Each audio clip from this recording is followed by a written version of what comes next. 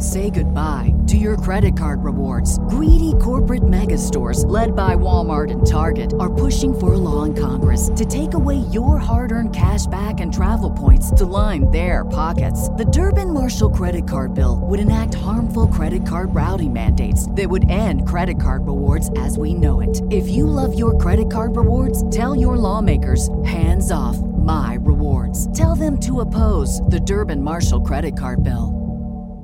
Today's episode is brought to you by MetPro. Hey, do you want to improve your health but not sure where to start? With thousands of health strategies available, identifying which one works for your body is extremely difficult. I know it was for me until I found MetPro. The key is to understanding and mastering your metabolism. So if you're looking for a high-touch experience working with a metabolic expert, or if you want access to the tools their industry-leading coaches use, visit metpro.co, that's metpro.co/dose to take their assessment and speak with their team to learn which option is best for you. And hey, the Dose listeners will get up to 1 month free if you sign up. Head to metpro.co/dose to take advantage of this opportunity. More on MetPro later in this episode. On today's episode, Dr. Peter Boghossian.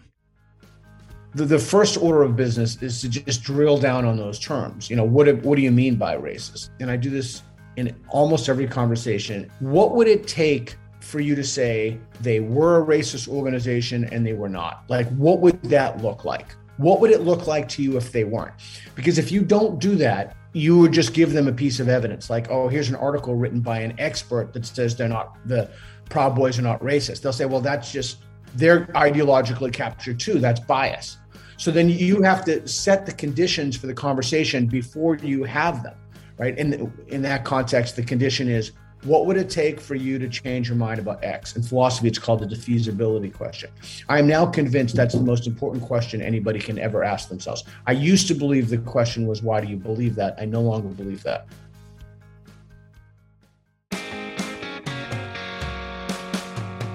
Hey, welcome to The Dose, a show dedicated to deep and engaging conversations, highlighting individuals that are in the pursuit of authentic and courageous leadership, who approach life with insatiable curiosity, bold action, and common sense in these divisive and uncommon times. It's my hope you take something away from each and every one of these conversations and apply it to your own life, as we all intentionally attempt to become the best we can possibly be by living out our purpose and calling, committing to a life of service, and helping make this place better than we found it. You know, in our current political climate, it seems impossible to have a reasonable conversation with anyone who has a different opinion, whether you're online, in a classroom, an office, a town hall, or maybe you're just hoping to get through a family dinner with a stubborn relative. You know, dialogue shuts down when these perspectives clash. Heated debates often lead to insults and shaming, blocking any possibility of productive discourse. Everybody seems to be on a hair trigger, especially these days, and that's why I wanted to bring on today's guest, Dr. Peter Boghossian. He's an expert at dealing with this conundrum. His main focus is bringing the tools of professional philosophers to people in a wide variety of contexts. He has a teaching pedigree spanning more than 25 years, 30,000 students. He's taught in prisons, hospitals, public and private schools, seminaries, universities, Fortune 100 companies, and small businesses. His fundamental objective is to teach people like us to think through what often seems to be impossible, intractable problems. His primary research areas are critical thinking and moral reasoning. His doctoral research studies consisted of using the Socratic method to help prison inmates increase their critical thinking and moral reasoning abilities. He's a co-author of a book with James Lindsay on how to have impossible conversation, a straightforward, practical guide giving you conversational techniques that are necessary in today's divisive world. And that's why I brought him on, and that's what you're going to learn. Great takeaways in this conversation. Again, you need a pen and a pad of paper for this one because you're going to learn some great stuff from the one and only Dr. Peter Boghossian here on The Dose.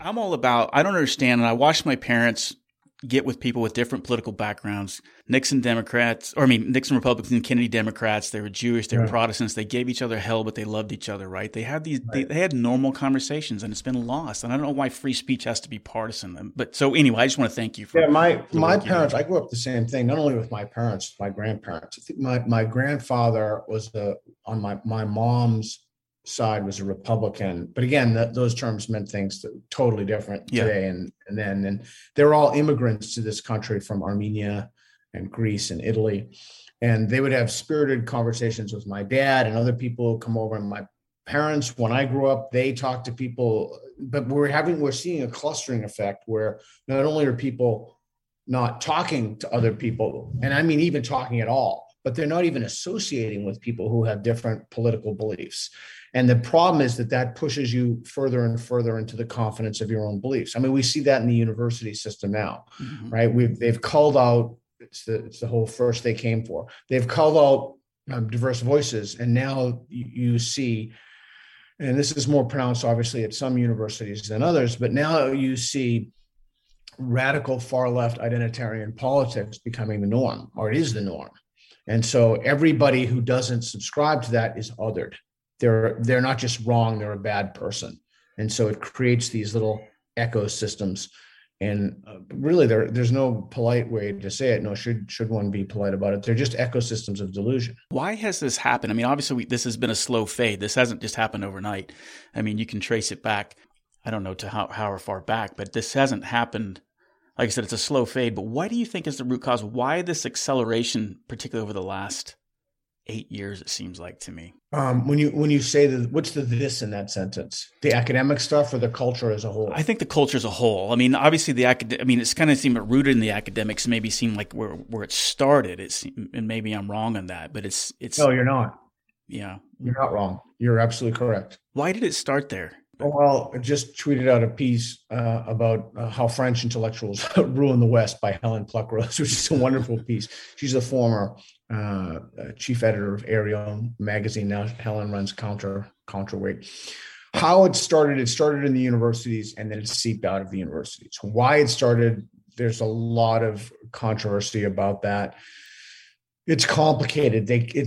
Why do we have large scale organizational institutional capture? You can look at by certain ideologies, far left ideologies rooted in identity politics. You can look at that in terms of the literature. You could look at it in terms of other themes in society.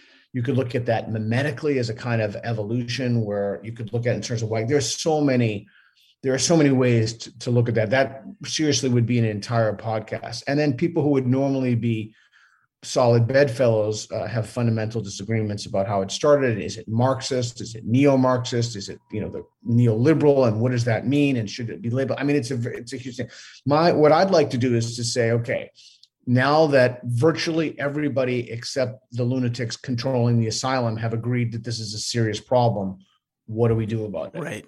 How do we, and that's maybe we can explore that today. That's something I've been thinking about a lot, is the legitimacy crisis, or often a legitimation crisis. And the philosopher Jürgen Habermas has written very elegantly about that. We have a complete crisis of confidence in our institutions, and people don't trust our institutions, but they don't trust our institutions because they're not worthy of trust. Right. Because our institutions are consistently failing us across the board. And so how do we regain that trust, particularly in an academic setting when ideologues have jobs for life and they're brokering absolutely no dissent whatsoever? Yeah, it seems like an impossible thing to conquer, an obstacle to do it. But again, like the Stoics say, the obstacle is the way, right? So we need to approach or face this obstacle head on. Does it start with the individual? I mean, even going back, I mean, I think all this stuff is brewing up inside of me, and I see, I'm talking to, even my kids, and we're having these arguments, and it just gets derailed. And how do we start it? I mean, how can I have my conversation even with my family members? How can I start to have these difficult conversations? That's not where I thought you were going to go with it, but that's great. To diagnose the problem is extremely complicated because you have so many variables that interact on each other. And I see this with less so my kids because they speak to me, but I see this with my children's friends when I'll have a conversation with them about something, and America is horrible, terrible, like there's nothing redeeming about it. From the endless wars. I mean, I get the shtick of racist and the patriarchy, and excuse me, every time I cough, I think I have COVID, but I'm pretty isolated up here, so I don't think so. So the question of how to have a conversation about it, that really is an impossible conversation because there are so many values that are embedded in systems that we teach our kids. That how do we disambiguate those words, explain those words? Let me just give you a very quick example of the nature of the problem, if I may. So I was having a conversation with someone recently about the Proud Boys, and they were claiming that the Proud Boys are a racist organization. And I said, that's not true. They're not a racist organization. And then I gave examples of members who were minorities, et cetera. And then the individual with whom I was having a conversation went to Google, and she Googled it. And of course, the SPLC comes up and it says basically they're a hate group, et cetera, et cetera. And there are claims of racism in those searches. And so now I'm in an impossible situation, because if I say the SPLC, Southern Poverty Law Center, has been ideologically captured, woke people control it. They lost a very significant settlement. I think it was in the millions, if memory serves me correctly, with Majit Nawaz. If I mention this, it seems like I'm a conspiracy theorist, right?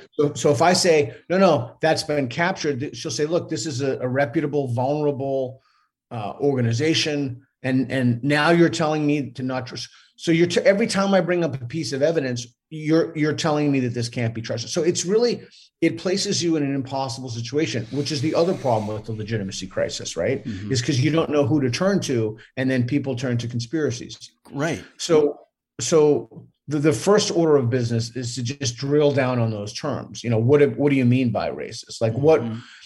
And so this is key. The older you get, the more you realize it's essential for you to save time in your life and your conversations, because time becomes increasingly precious. So you have to then start, and I do this in almost every conversation, and I do this on social media, I do this everywhere. What would it take for you to say they were a racist organization and they were not? Like, what would that look like? What would it look like to you if they weren't?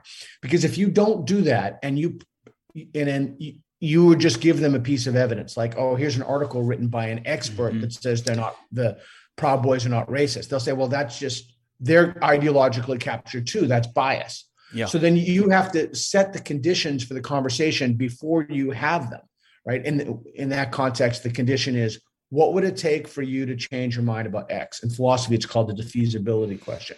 I am now convinced that's the most important question anybody can ever ask themselves. I used to believe the question was, why do you believe that? I no longer believe that. I love that. It goes back to, we're setting ourselves, I think we assume that we need to become armed with facts, right? We come there lawyered up, ready. And that's actually one of the worst things we can do, is start presenting facts, because it just puts the other person in a defensible position. They can always find something that can refute the fact, even if it's true or not, right? All right, let's drill down that. So I responded to this. There's been a lot of literature saying that it's called the backfire effect. When you present someone with a piece of information, they hunker down. There's been subsequent literature showing that was a unicorn effect, or it's not true, and it's not operative. And I've been reading that literature, and there's one, you have to drill deeper. And the deeper drill in that is, and I tweeted someone, I can't remember his name. I ordered his book, but I don't remember what it is off the top of my head. I've been very busy fighting a culture war over here. You have to drill down on that. And the drilling down on that is, the more emotional valence it has when someone's presented with evidence, the less likely it is that they'll change their mind. But if you're talking about something innocuous, like a distance from a tree, and and that nobody really cares about, or something that truly nobody cares about. I suppose the distance from a tree is a bad example, because if you're trying to dispute a property boundary, but if you're not, if you have something like, the diameter of a hamburger bun, is it Wendy's or McDonald's? Right. Nobody you can cares. present anybody with any evidence for there, and there's going to be no hunkering down in your position. But the more something is emotional and tied to an identity concern, or has identity level salience, the more it will invoke a defensive posture, and you'll solicit the backfire effect. Yeah. Is that clear? Yeah, it makes sense. I mean, you see that obviously in all the things that are emotional hot buttons. I mean, critical race theory, for example, right? And if you're arguing with somebody like, well, or even saying, well, the founding of this country was founded by nothing but a bunch of white races. It was founded in slavery, and right. You're like, well, wait a second. These were imperfect men that were going towards an ideal. Even if you try to present the facts of, like, John Adams was a huge abolitionist. He didn't like slavery, but he knew he had to keep the Union together, right? He had the bigger picture. You try to have a conversation, nobody cares. See, right? that's a fact. Nobody knows who John Adams is. I would never present that to someone in a conversation. Right. Yeah. There's no point to it. Not only is there no point to it, someone's going to hunker down. Exactly. So that's why when you start with the defeasibility question right from the beginning, and my editor of How to Have Impossible, the publisher, told me to not use the word defeasibility, too big. They said disconfirmation. I'm sorry, it was my editor told me to do that. So a disconfirmation question, what would disconfirm that belief? What is there a piece of evidence that would disconfirm that? Is it a feeling that you would have? Is it an expert telling you that? Like what would it take for that to be disconfirmed? And then once you understand the disconfirmation criteria, then the conversation is much easier. And you've also saved yourself a ton of time. Yeah. Yeah. So if somebody comes to you and says, hey, the country was founded with, a bunch of white slave owner racists, the defeasibility question would be what? Well, let's before I answer that question, this is very important, and it's so hard to explain to people. So let me see if I do a good job. If I am unclear, let me know. Mm-hmm. So the problem with asking, what's your evidence for that? Or why do you believe that? What's your evidence for that? Why do you believe that? This is what happens cognitively with somebody. If I say, well, why do you believe that? Then they just spout a litany of people who were in positions or offices of power. And then they'll say they, depending on how knowledgeable are, they own this many slaves, and maybe they know the names of the slaves, et cetera. So basically, when you've asked someone that question, what you've done to them is they hear their own voice cite the evidence. So they become even more confident of the things that they believe when they listen to themselves cite the evidence. And the more knowledgeable about it is, the more you've cemented, in the book I called doxastic closure, belief closure, the more you've shoved them into belief certitude. So even asking someone, why do you believe that? Or what's your evidence for that? Is one of the worst possible questions you can ask. And I realize that's a heresy. Nobody likes to hear that, but it's true. I mean, look, you can even I was listening to a podcast with Steven Pinker about his new book, and he said, you can just try it, not in relation to this, something else.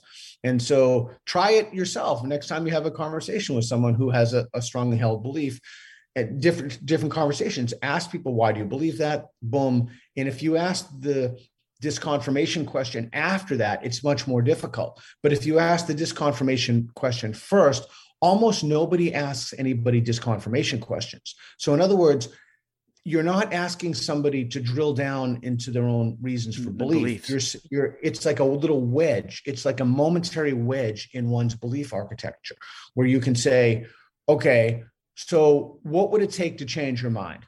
And then they start thinking. And the other thing when you start thinking about that is it's not well rehearsed most of the time. Right. But the other thing, why do you believe that, is very well rehearsed. Well, why do you believe abortion is murder? Or why do you believe it's free choice? Right. Or why do you believe the death penalty is good? Or it doesn't matter what it is. We've all rehearsed this. And the more you talk to people, the more you practice it, and the better you get, and the more you become convinced.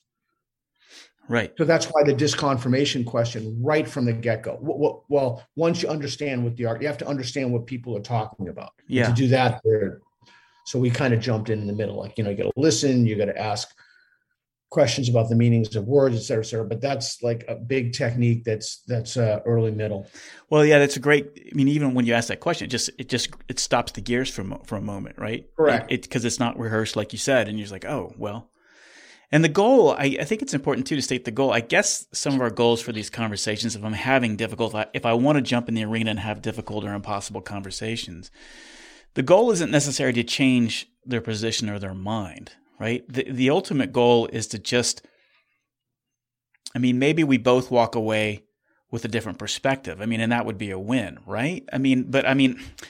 That sounds kind of milquetoast when you're trying to fight a culture war, I guess, because if I'm engaged in a culture war, am I going, okay, I'm here because some of it's gone so far over the cliff, I do need to change people's minds. I don't know. Does that make sense? Okay. Yeah. Okay. But so this is really important. So one of the first things that we say in how to have possible conversations is, what's your goal? Yeah. What is the goal? And I'm writing a children's book now, or it's called middle readers, 8 to 10 years old. The book is the manuscript is currently aimed at 10-year-olds. But anyway, I was reading Jordan Peterson's letter on Barry Weiss's Substack, and I actually quoted it here when you said that, because I'm going to use part of this for the book. He says, ask him questions, and real questions too, not those that only lead in a direction that I wanted to go, not those that somehow made my point. And I think that the part of the key is you have to be sincere in the questions that you ask. And right. the more you're interested in leading someone to a goal. Okay, so this is where it gets very complicated. The more you're interested in leading someone to a goal, the less likely it is that you'll be effective, unless they're, as Wittgenstein said of Socrates' interlocutors, I think he called them boobs. They're not the smartest tools in the drawer. Mm-hmm. So you have to ask questions about what you want to know the answer. You have to kind of plumb their epistemology to figure out why they believe things. And most of the time, you'll have if you do this enough, you'll have a revelation along the way. And it's that with highly charged issues, people don't believe it on the basis of evidence. In other words, they don't arrive at their belief because they have a rigorous epistemology. They arrive at the belief for moral reasons, or tribal reasons, or, as I told Robbie George from Princeton, for the sense of belonging. And so it's really important to know that you might be thinking about, you're having a conversation about religion or something. This is what we tried to punch across in the app Atheos, about having conversations with people of different religions and spiritual beliefs, supernatural beliefs, etc. You're having a conversation on one level, but they're having a conversation. Right. You're having a conversation about reason, evidence, and argument, and what would it take for a rational person to be justified in a belief. And they're having a totally different conversation with you. Totally different. They're having a conversation about, what it means for their family if they voice a different agreement, or what it means to them to be a good person if they don't believe this. And often when we have conversations, people forget that. Does that make sense? It makes perfect sense, because it speaks to the power of not wanting to get ostracized from the tribe. I mean, I think that's genetically encoded in us, right? We don't want to get, because we can't survive by ourselves in the wilderness. So that's in us. And so, yeah, I mean, that's why we stay silent. And so we don't get ostracized. But to your point, going back to what you said, it's so critical to understand that people believe things because of the moral relativity, or it's important to them, the sense of belonging. I mean, a great example that just struck me as you're saying that was the concept of evolution, right? Even though you've got a gazillion things, so many facts on evolution, right? There's a huge percentage of people that don't believe in it. And it's based on a sense of belonging and that moral relativism that you're talking about, right? Yeah, but here's the rub that nobody wants to talk about.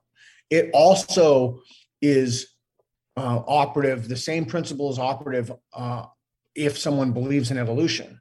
Most of the people who believe it, they couldn't tell you the first thing about it.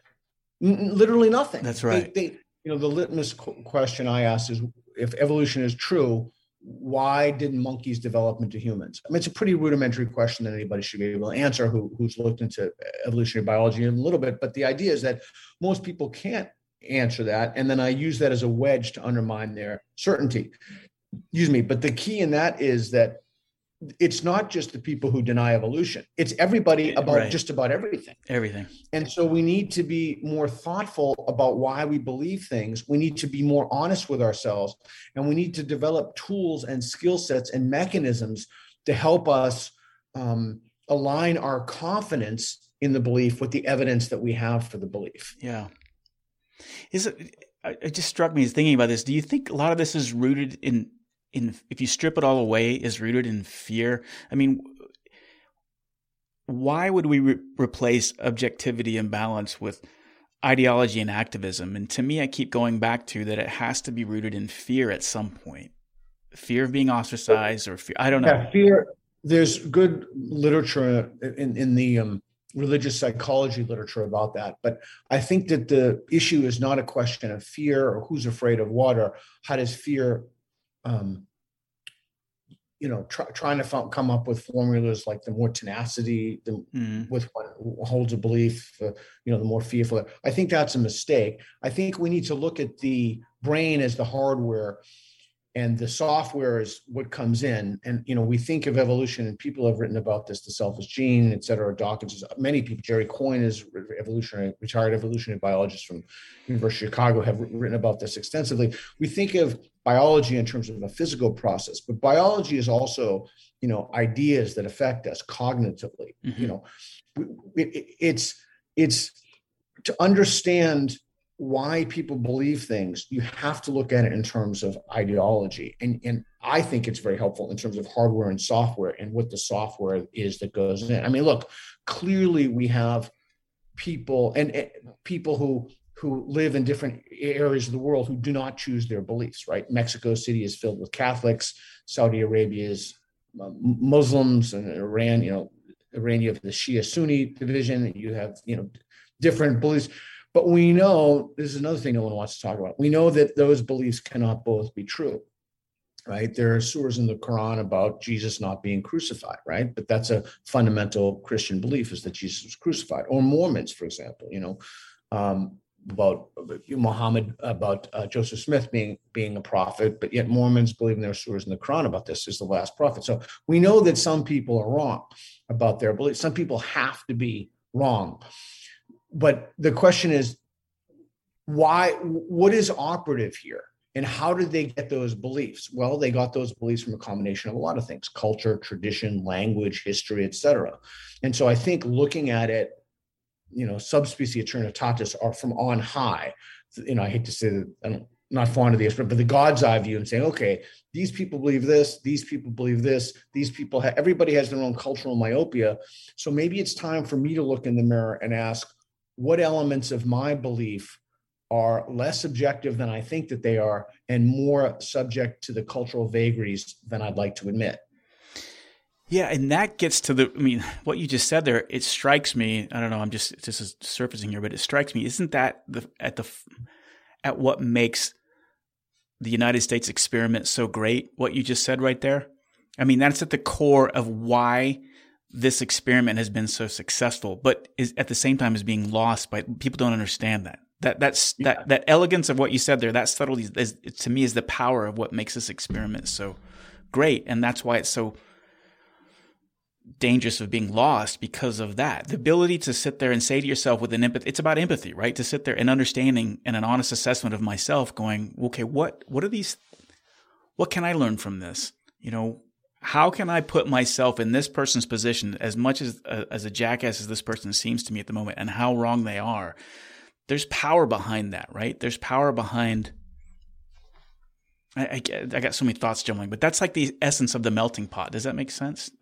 Yeah. So here's the way I look at it, and I really wish I could tell my religious conservative friends this. In fact, I'm going to be doing an event with in Hungary with Rob Dreher, author of Live Not by Lies. I've become very friendly with Rod. Here's how I look at the American experiment in the context of the conversation. I think the most important frame for this is cognitive liberty. Yeah. This is a country where people have freedom of belief. You can believe anything you want to believe. Right. And you should be able to pursue, by your own lights, whatever floats your boat, if you will.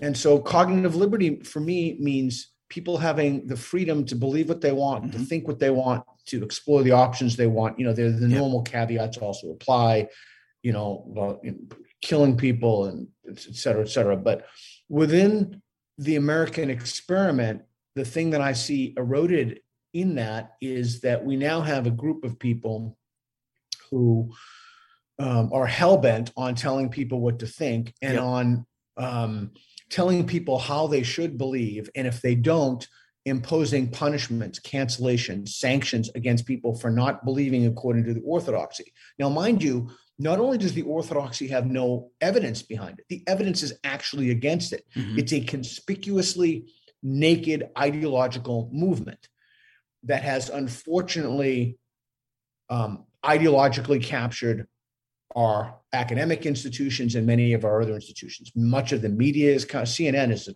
total nightmare. MSNBC. Much of our institutions have been captured by this dominant moral orthodoxy right now. And so all of that, telling people what to believe, having certain narratives that one has to ascribe to. And if you don't believe it, it's not just that you're lacking a piece of information, but it's that you're a bad person. And so that to me is a stain on the American experiment. Yes, for sure. But they want that. They want to destroy the American experiment. That's the thing that's just mind-boggling about this. Yeah, I don't and because they think that the system itself is inherently unjust.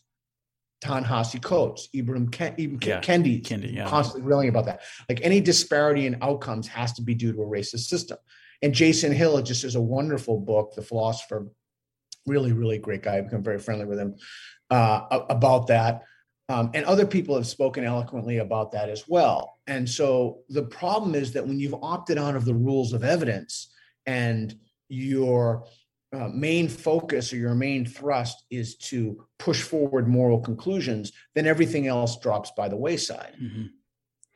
Do you feel the majority of the people think like we're thinking, that there is a true silent majority, and it's just that the voices of because you got the universities and the media are the loudest voices, or are we the minority?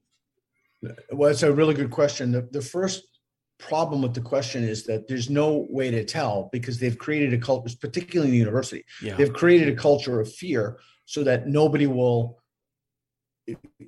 very few people are afraid to speak honestly and openly because they understand the consequences. Right before the pandemic, I was when I was my former employee, some of my colleagues would come up to me. I didn't even know these people. And they would literally lean into me and whisper, "Thank you so much. Right. Thank you. I appreciate it." And I'd always say the same thing. Well, okay, why don't you make a public statement? Oh, no. I'm either going up for tenure, or I don't want to be punished, or I don't want to be, so we've created a culture of fear that makes it very difficult to know what people actually believe. But the other thing is that the Overton window has shifted so much at this point that things that used to be utterly unthinkable, truly unthinkable, 3 years ago, like literally 3 years ago, are now institutionalized. They're now normative. Like, that's so true. Especially in the realm of medicine, or in the realm of diversity hiring or equity-based decisions. And so, no, I think that people have been, again, the Overton window has moved, and people believe things now. The vast majority of them, they may not be true believers into the genuine core of the ideology, but they believe enough of it at this point, like a series of Venn diagrams. They believe enough of it that it's really metastasized onto their consciousness. Yeah, I even, my oldest daughter's 25, and then I got a 22-year-old that, my 22-year-old's really bought into a lot of this, and very difficult conversation. I mean, she's estranged herself from the family because of this, right. And but I see in them sometimes this kind of how do I phrase this? That they're moral certainty. Yeah, well, there's moral certainty that, but they would be more comfortable with being told what to do as opposed to unlimited freedom and risk. Does that make sense? Like they're more comfortable with an authoritarian saying to do this as long as I can be safe and comfortable, as opposed to And that's what people don't understand who don't buy into this. They don't understand how fragile our systems are, how fragile the democracy is. And that's not even mentioning external threats on social media, external threats from obviously Russia and China. But I'm curious, back to your daughter, I don't want to get too personal if you don't want me to. No, what is her main point of contention? Is it that you're white? Is it that you're heterosexual? Is it that you're a man? Is it you participate in the patriarchy? Is it that you have inherent privilege? What is her main problem with you? Yeah, patriarchy. Just the fact that, I talk about I'm the founding of the country. I was in the Marine Corps, right? And so I was in the military. So she just more about the patriarchy and how men control everything, and that they were intentional about keeping, being oppressors, particularly being white and male. Okay. So here's a question that I would ask her. I would say to her, on a scale from 1 to 10, we write about this in How to Have Impossible Conversations. How much of a patriarchy do you think the United States is? Now, Ask her to put it on a scale and say, if the 1950s were a 7, what is the United States now in 2022? And then my feeling is, let's see what she says. But my feeling is, if she believes that, she also has a set of unmoored assumptions about the world. For example, what is a man? What is a woman? What is whiteness? So it's not that she harbors this one belief that may or may not be, depending on how she answers the question, to put her belief on a scale.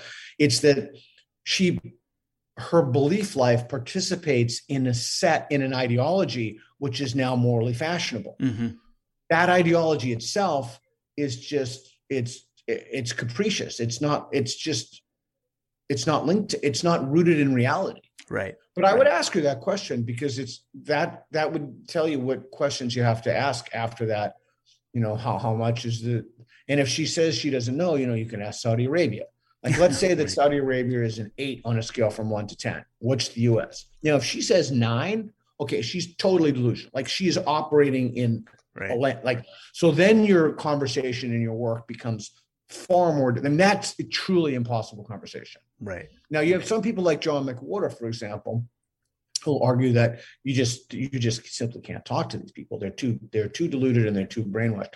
I don't agree with that. I think you can, and I think that there's sufficient evidence. Jeff Miller from the University of New Mexico has a wonderful conversation with someone from Antifa. But I think it is possible to have conversations, but to use something from gaming, I'm not a gamer, but it puts the conversation into hard mode right away, just immediately into hard mode. Somebody is harboring deep-seated delusions with moral valence about the nature of reality. Everybody they know in their peer group teaches it. And they have what they think is evidence from peer-reviewed literature, which is actually not evidence. It's pretentious charlatans have more or less hijacked entire fields and are making shit up. Yeah. And we'll be right back after this message. Hey, you're like me, you're wanting to improve your health but never sure where to start? With thousands of health strategies available, identifying which one works for your body is difficult. I know it has been for me until I found MetPro. According to MetPro, the key to seeing results is mastering your metabolism. At MetPro, your metabolism isn't some mystery. It's a data point. Armed with hard science, MetPro is your health concierge, delivering one-on-one coaching and personalized nutrition and fitness regimes. It's not just about weight loss. MetPro's coaches provide business professionals, athletes, weekend warriors, and everyone in between the support and education they need to live a healthier life. MetPro's team of experts has worked with the most recognizable name in sports, entertainment, and business. They've helped thousands of individuals like you and me transform their bodies by hacking their metabolism. I've been using MetPro for 5 weeks, and I couldn't be more thrilled. I finally feel like I got it figured out. This onboarding program was great. The intuitive app I can't say enough of. It helps me plan my meals, gives me a shopping list. I'm eating the foods I enjoy. And most importantly, I got increased energy and I'm seeing weight loss. I couldn't be more thrilled with MetPro. Recently, they launched a new tool that allows you to experience the same science and tailored strategy that their experts use. Look, this isn't food logging. It's not a tool or a workout app. The MetPro app allows you to track, analyze, and learn what your metabolism responds to best. And that's the key. That's the thing I've never had before until now. So if you're looking for a high-touch experience working with a metabolic expert, or if you want to access the tools that industry-leading coaches use, visit metpro.co/dose. That's metpro.co/dose to take their assessment and speak with their team to learn which option is best for you. Best of all, listeners will get up to 1 month free when they sign up. Head to metpro.co/dose to take advantage of this opportunity. And now, back to the show.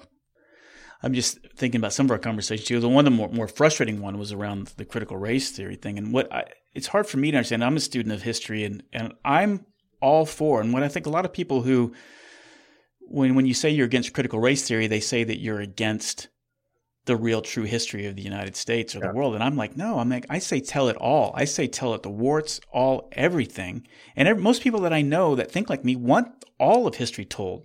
The good, the bad, the ugly. Because what happens when you tell all of it, to me, that's even a more remarkable story of our experiment, right? That it's been this path towards, despite all this, we've crushed all these things and we've kept making progress. Anyway, I cut you off there. But. Well, no, that's important. The question there is, there are multiple questions. Also, Steven Pinker's last 2 books would be good for that, about the better angels. And Shermer has something about that, and the moral arc is good. But, the question is, well, why do we need critical race theory to teach that? Like, what is it that critical race theory does gives us? And the answer, if she knows about it at all, she probably does, is it will give you a critical lens. And this is take us far afield, but the key in those things is never to input your opinion. It's always to ask questions. And that's one of the things Socrates did, right, to see if people basically agreed with themselves. Most people, they don't agree with themselves because they don't have the slightest idea of why they believe what they believe. Like the people who accept the facts of evolution, they don't really know that they're the facts of evolution.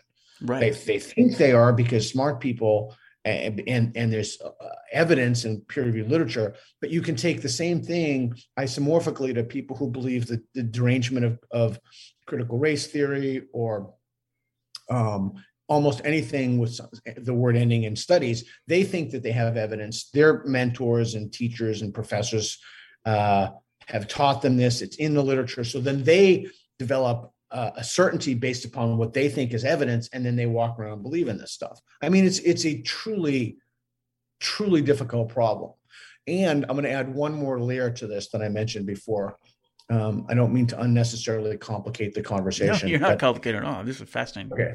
I think it's important to talk about. My friend Faisal Al-Mutar from Ideas Beyond Borders, he's become I've been friendly with him for a long time. We've been very, very close friends. He was telling, so Ideas Beyond Borders translates texts into Arabic, and Faisal's from Iraq. Faisal's the most American person I've ever met in my life. He's truly is an American hero in my opinion. He's an amazing life story.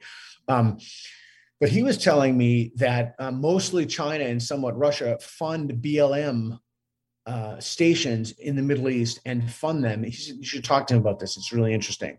And with the idea of you don't have to fire a bomb, there are no weapons. You can just sow division in American cities and among Americans. Right. So whatever they believe about critical race theory or whatever they believe about the patriarchy or what have you, that conversation, again, to use the gaming analogy, it's already put in hard mode because now you have additional sorts of influences weighing on people's deliberative capacity and their fundamental understanding of what the nature of the problem is. While it's snowing here, it's just totally, totally beautiful. So I guess steering the conversation towards what do we do? Because if I look at it in university, it seems so overwhelming. What's kind of thinking in my gut is like, well, why even try to fix it? Why don't we just start something different? Totally. Thank you so much for saying it. So I've given up. I've given up this point. And this is where I disagree with some people. Like I mentioned Pinker twice before in the conversation, I guess he's coming again. Pinker and other people, they're renowned public intellectuals and they're very establishment. So they believe in the universities. They believe that the universities can be redeemed, might not be the right word. Steered back towards objectivity and balance, like what the original idea behind university.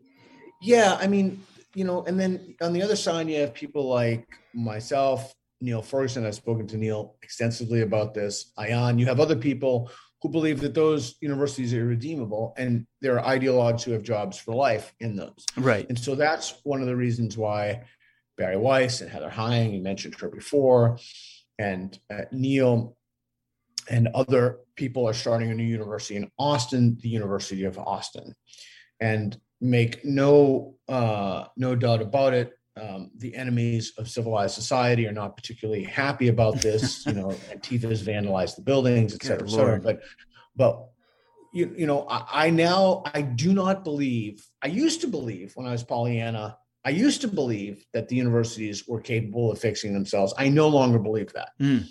But I'm not. By the same token, the new weapon of the 2020s is defunding. Defund this, defund that, defund that. I want to make my own thing. Yeah. By the way, if anybody listening to this wants to do something and they're, like you said, they're scared and they don't know what to say, just don't fund your alma mater. Yeah. It should be the simplest ask in the world. Just don't give money to the people who are supporting this. The university you went to, the college you went to, even a few years ago, is not the same college as today. Just should be literally the simplest ask in the world. Give it to the Humane Society instead. Adopt a dog. I don't know, feed somebody in Syria or whatever. But the larger point is we're trying to build something new. and we're trying to build the University of Austin. And so while it's a university based on free speech, open exchange, classical texts, things that I personally value and I think that are extremely important, the hiring process is on the basis of merit, not on the basis of diversity. I think I heard just mention his name, Jason D. Hill, say there are 10,000 people with philosophy PhDs. I mean, you have to fact check this. I heard it's on his podcast with Michael Shermer. And there are only 138 of those people who are African Americans.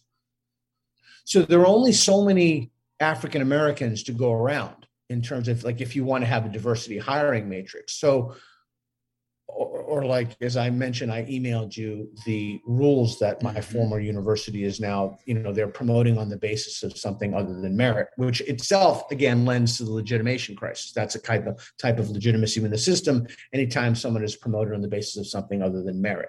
Okay, so this is a huge area, but you can avoid all of that, and that's what the University of Austin is trying to do. So equity, for example, all of those things are arbitrary, but merit is pretty straightforward. Right. You just look at, you disagree or agree with certain, metrics should be, but it's pretty straightforward. You don't have to say, okay, well, this person is this, like Harvard was sued for Kenny Yu has some, XU has some great stuff about this, was sued for increasing the requirements for Asian Americans.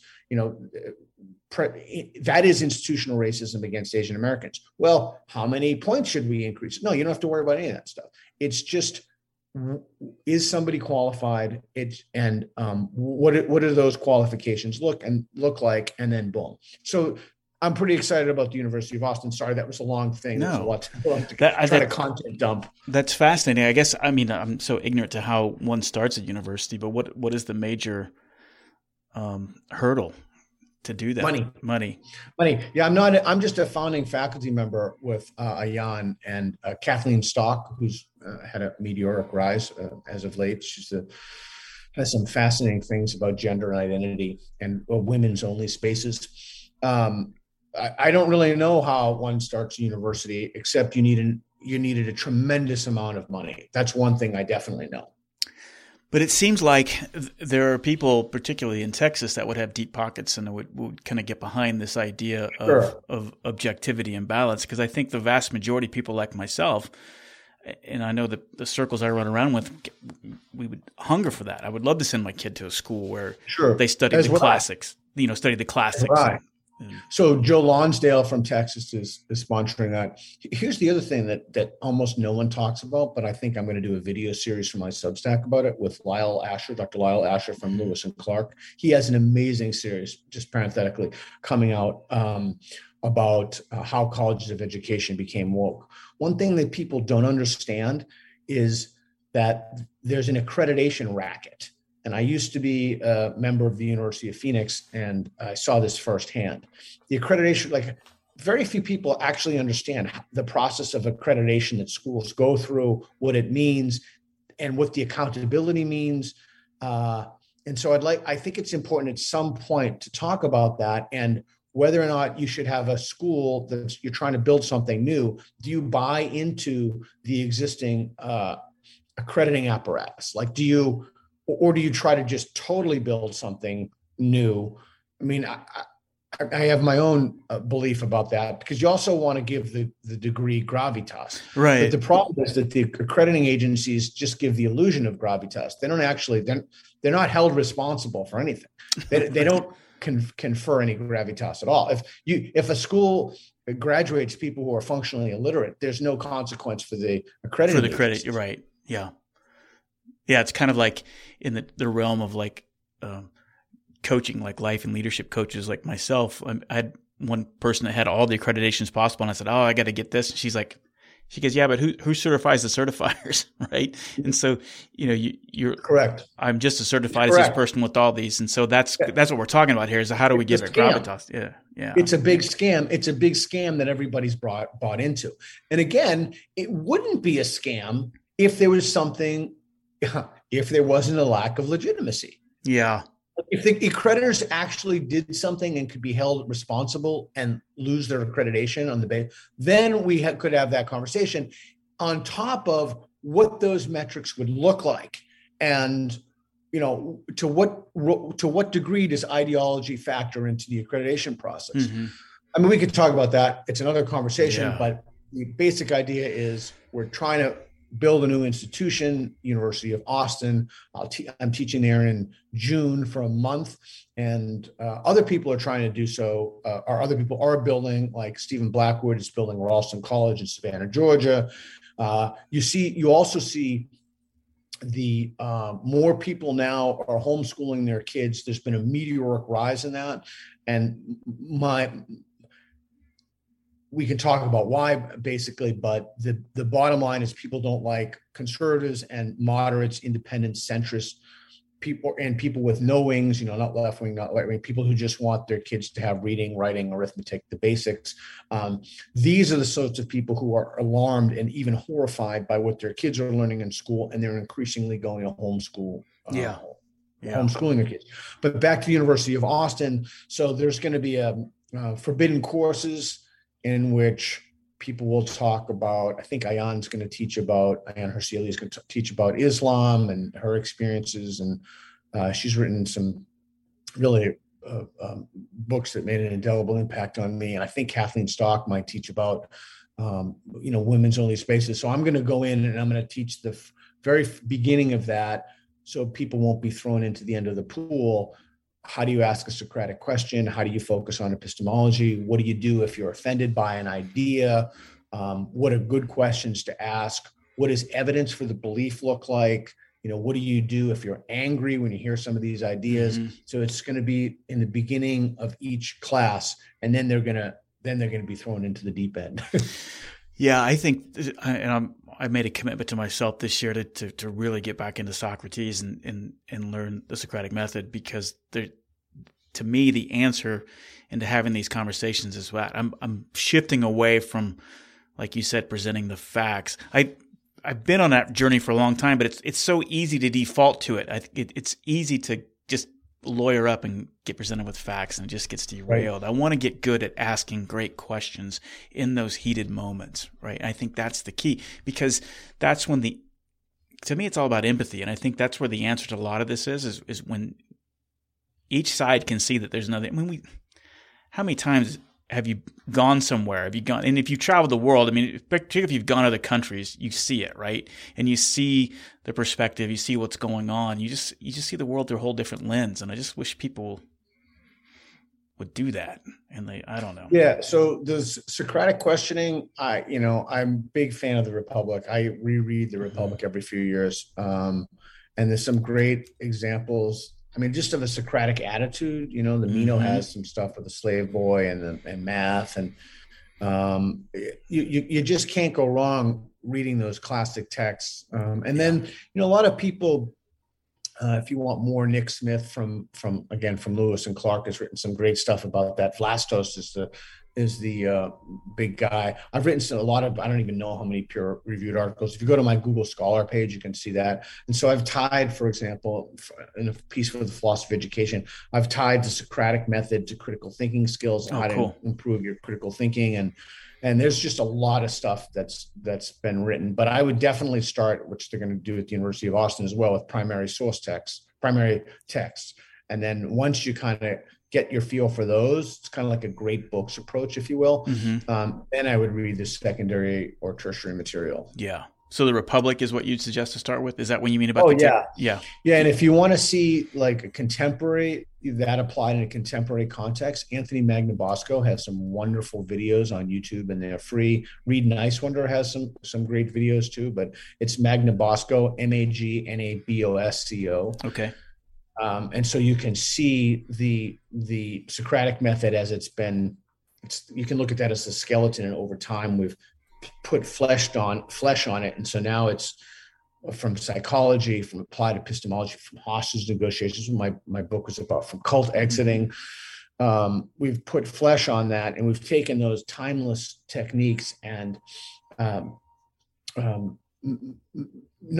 we've just augmented them with the best available evidence.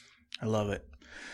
Well, as we're getting kind of near the end here, I wanted to, highlight your Substack, which I subscribed to last month. I've really been enjoying that. Really nice work on that, and the quick little videos. What are you hoping to accomplish? What is the intent behind the Substack Beyond Woke?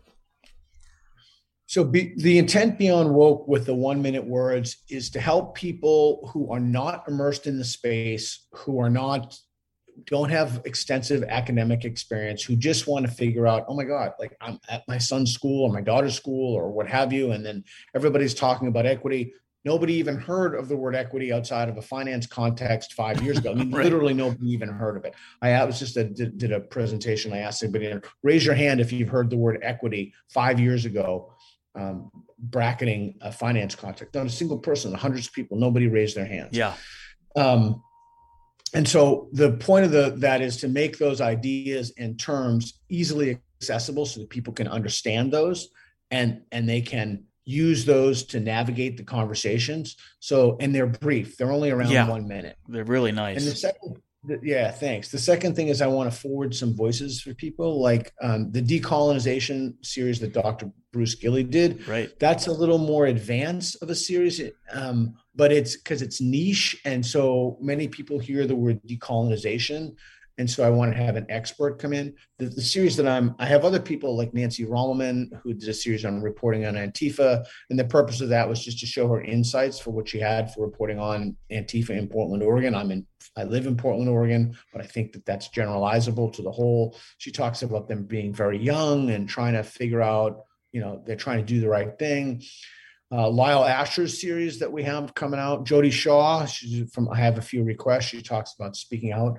Lyle Asher's series, I'm super excited about that. Bruce's series, I just asked him questions, Dr. Gilley, but Dr. Asher, those series are mapped out, 15 parts, 5 to 6 minutes each, explaining colleges of education, how to understand wokeness in the educational context, what it means when it's really remarkable what you can do about it. And the final series is amazing. It's from a very, very good friend of mine.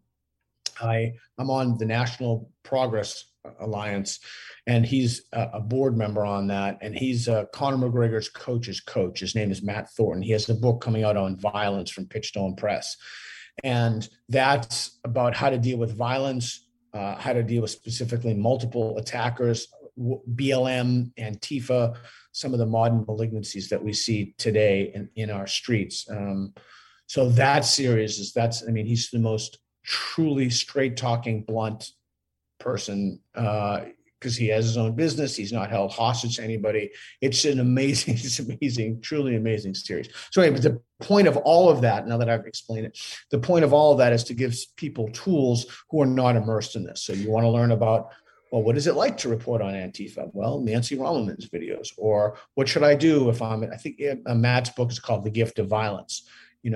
What kind of relationship should I have if I'm attacked, if people try to rape me, and particularly in the context of political or street violence? It's amazing stuff. To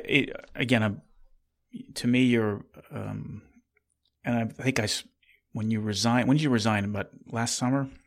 September 8th. It was one of the best days of my life since the birth of my son and the adoption of my daughter. Yeah. And I know, and we talked, I don't know, a couple months after that.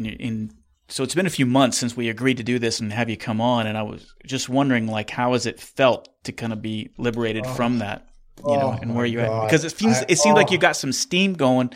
It just seems like you're getting your groove and the content that's coming out and everything else. I'm really excited to see what you're going to do with all this freedom. It's so wonderful. So wonderful. It never felt better. And then when somebody emailed me the new rules that are going in at my old university, I won't mention them, and they are, the National Association of Scholars will be publishing something about these rules about it. And it's just the most deranged. It's just so crazy. It's just so obviously lunatic. Yeah. The race consciousness, race essentialism, race identity politics coming out of the university right now. I'm just so happy. I'm so relieved. I have almost no stress anymore, like zero stress. And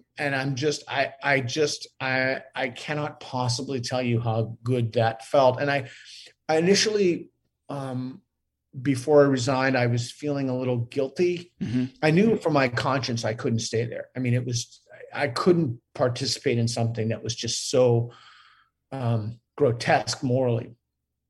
But I did feel guilty, to be frank with you, because I felt that, a lot of students came to me specifically, mm-hmm. and who would they go to? Like, they would have nobody else really, or there were people, but they're too terrified to say anything because of the culture that was created.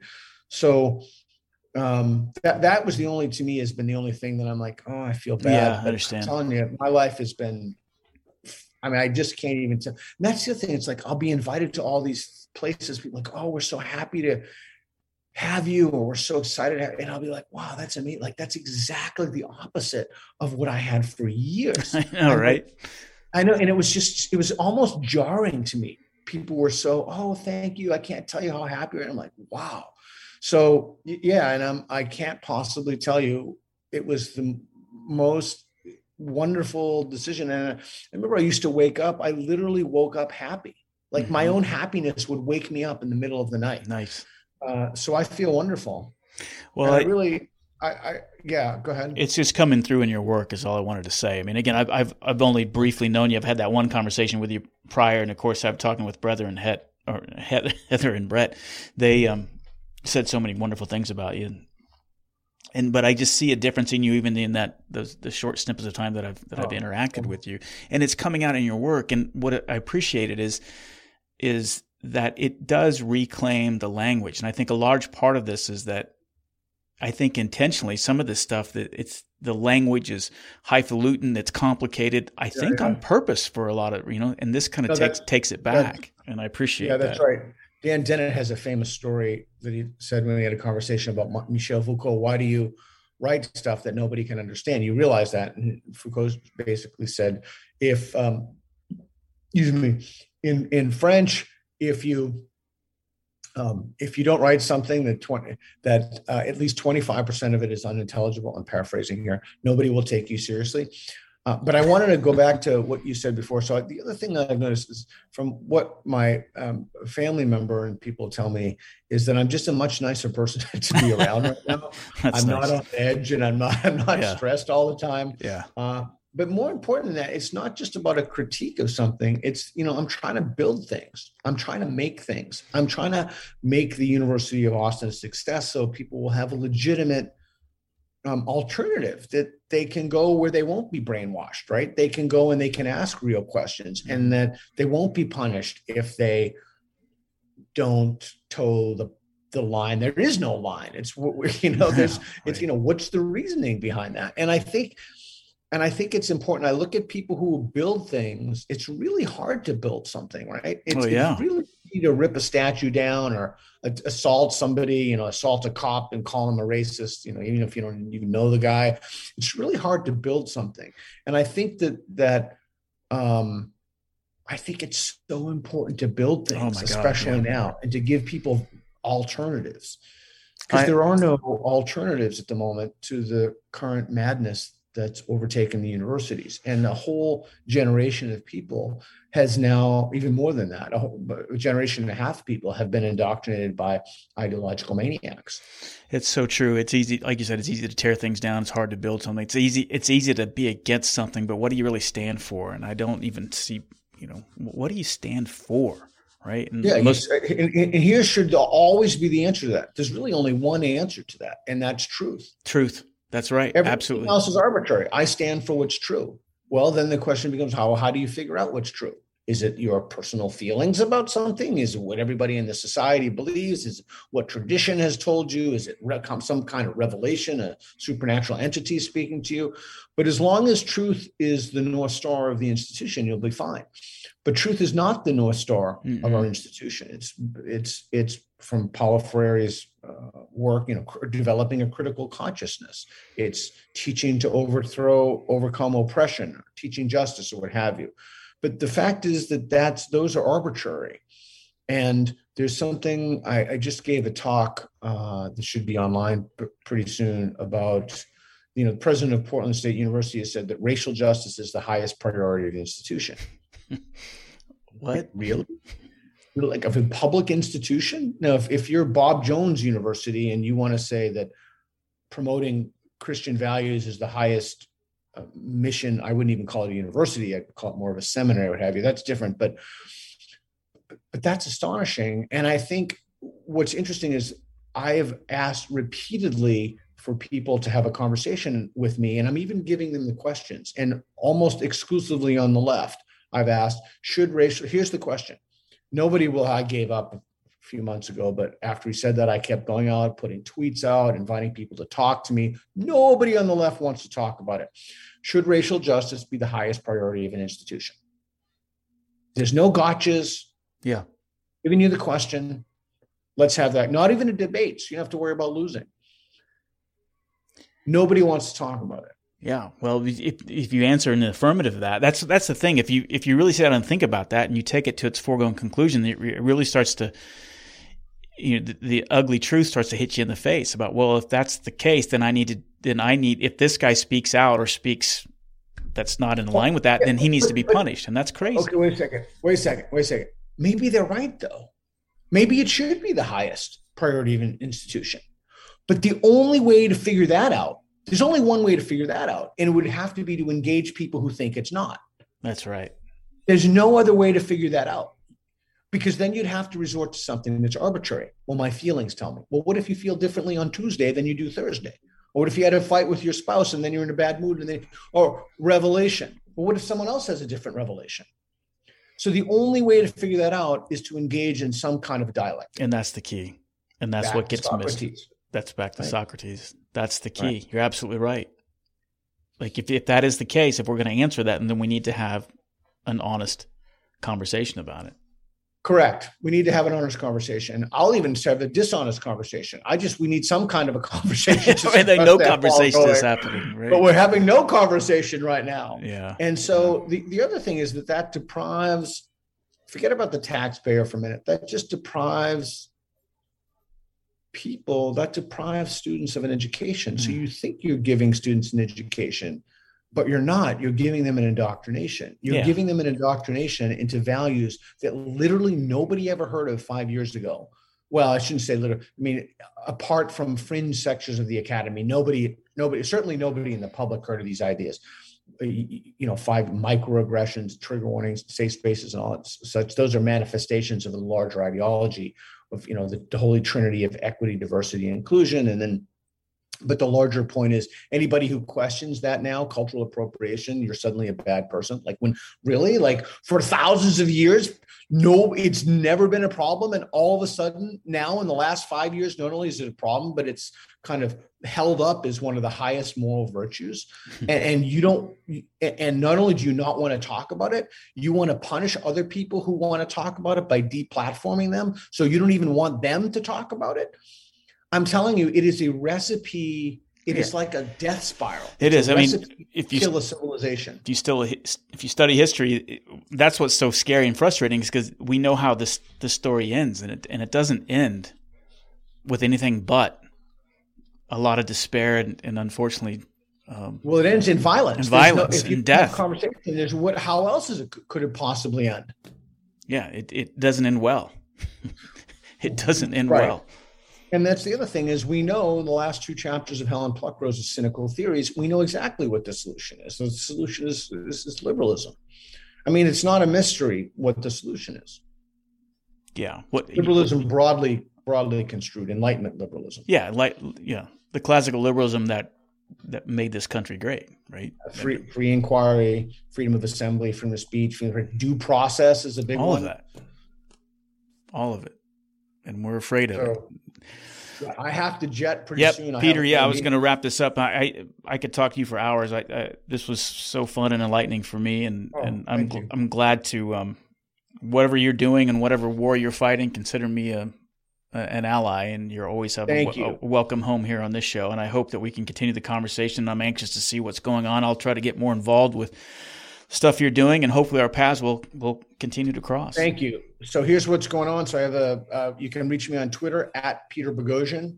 PeterBoghossin. I just started a Getter account. I don't even know how that's pronounced, but Gettr. Yeah, I opened one up today too. Take me off of Twitter. They're just starting to ban people who have certain ideas. But as a rule, I don't talk about vaccination. We could talk about why that is later on our next podcast. So I have the Substack. I have the university tour going on. There's an Indiegogo set up for that. I have a God, I have so much stuff going on. It's hard to even. So I have those videos. If you want to help, find those videos that you think explain things well and just, promote them on social media. I make no money for them. The channel is not monetized. Every single penny I do make from the Substack goes back to the nonprofit till we can make more videos. So nobody's, grifting, getting rich off of this. We're all trying to move the needle on deranged cultural phenomenon, which is sinking us into oblivion. So anyway, Richard, I appreciate your I love it. I have links to all this on the show. Peter, thanks for coming on the show, and we'll talk soon. Thanks. Appreciate it, man. Hey, thanks so much for tuning into the show. I hope you got some value out of this episode. If you did, please do me a huge favor. Tell somebody about this show. Tell your spouse, tell your kids, tell your coworkers. Let them know about the value that Dose of Leadership brings to your world. Go to doseofleadership.com. You can learn more about my services. If you're looking for somebody to speak, teach, or coach about leadership, I'm your guy. I'm known for my ability to transform individuals and organizations, teaching them the concept of creating a culture of decentralized leadership. I do think that is the secret sauce to facing all the challenges that we face today. Thanks so much for tuning into the show. I look forward to the next time we're together, and until the meantime, make it a great one.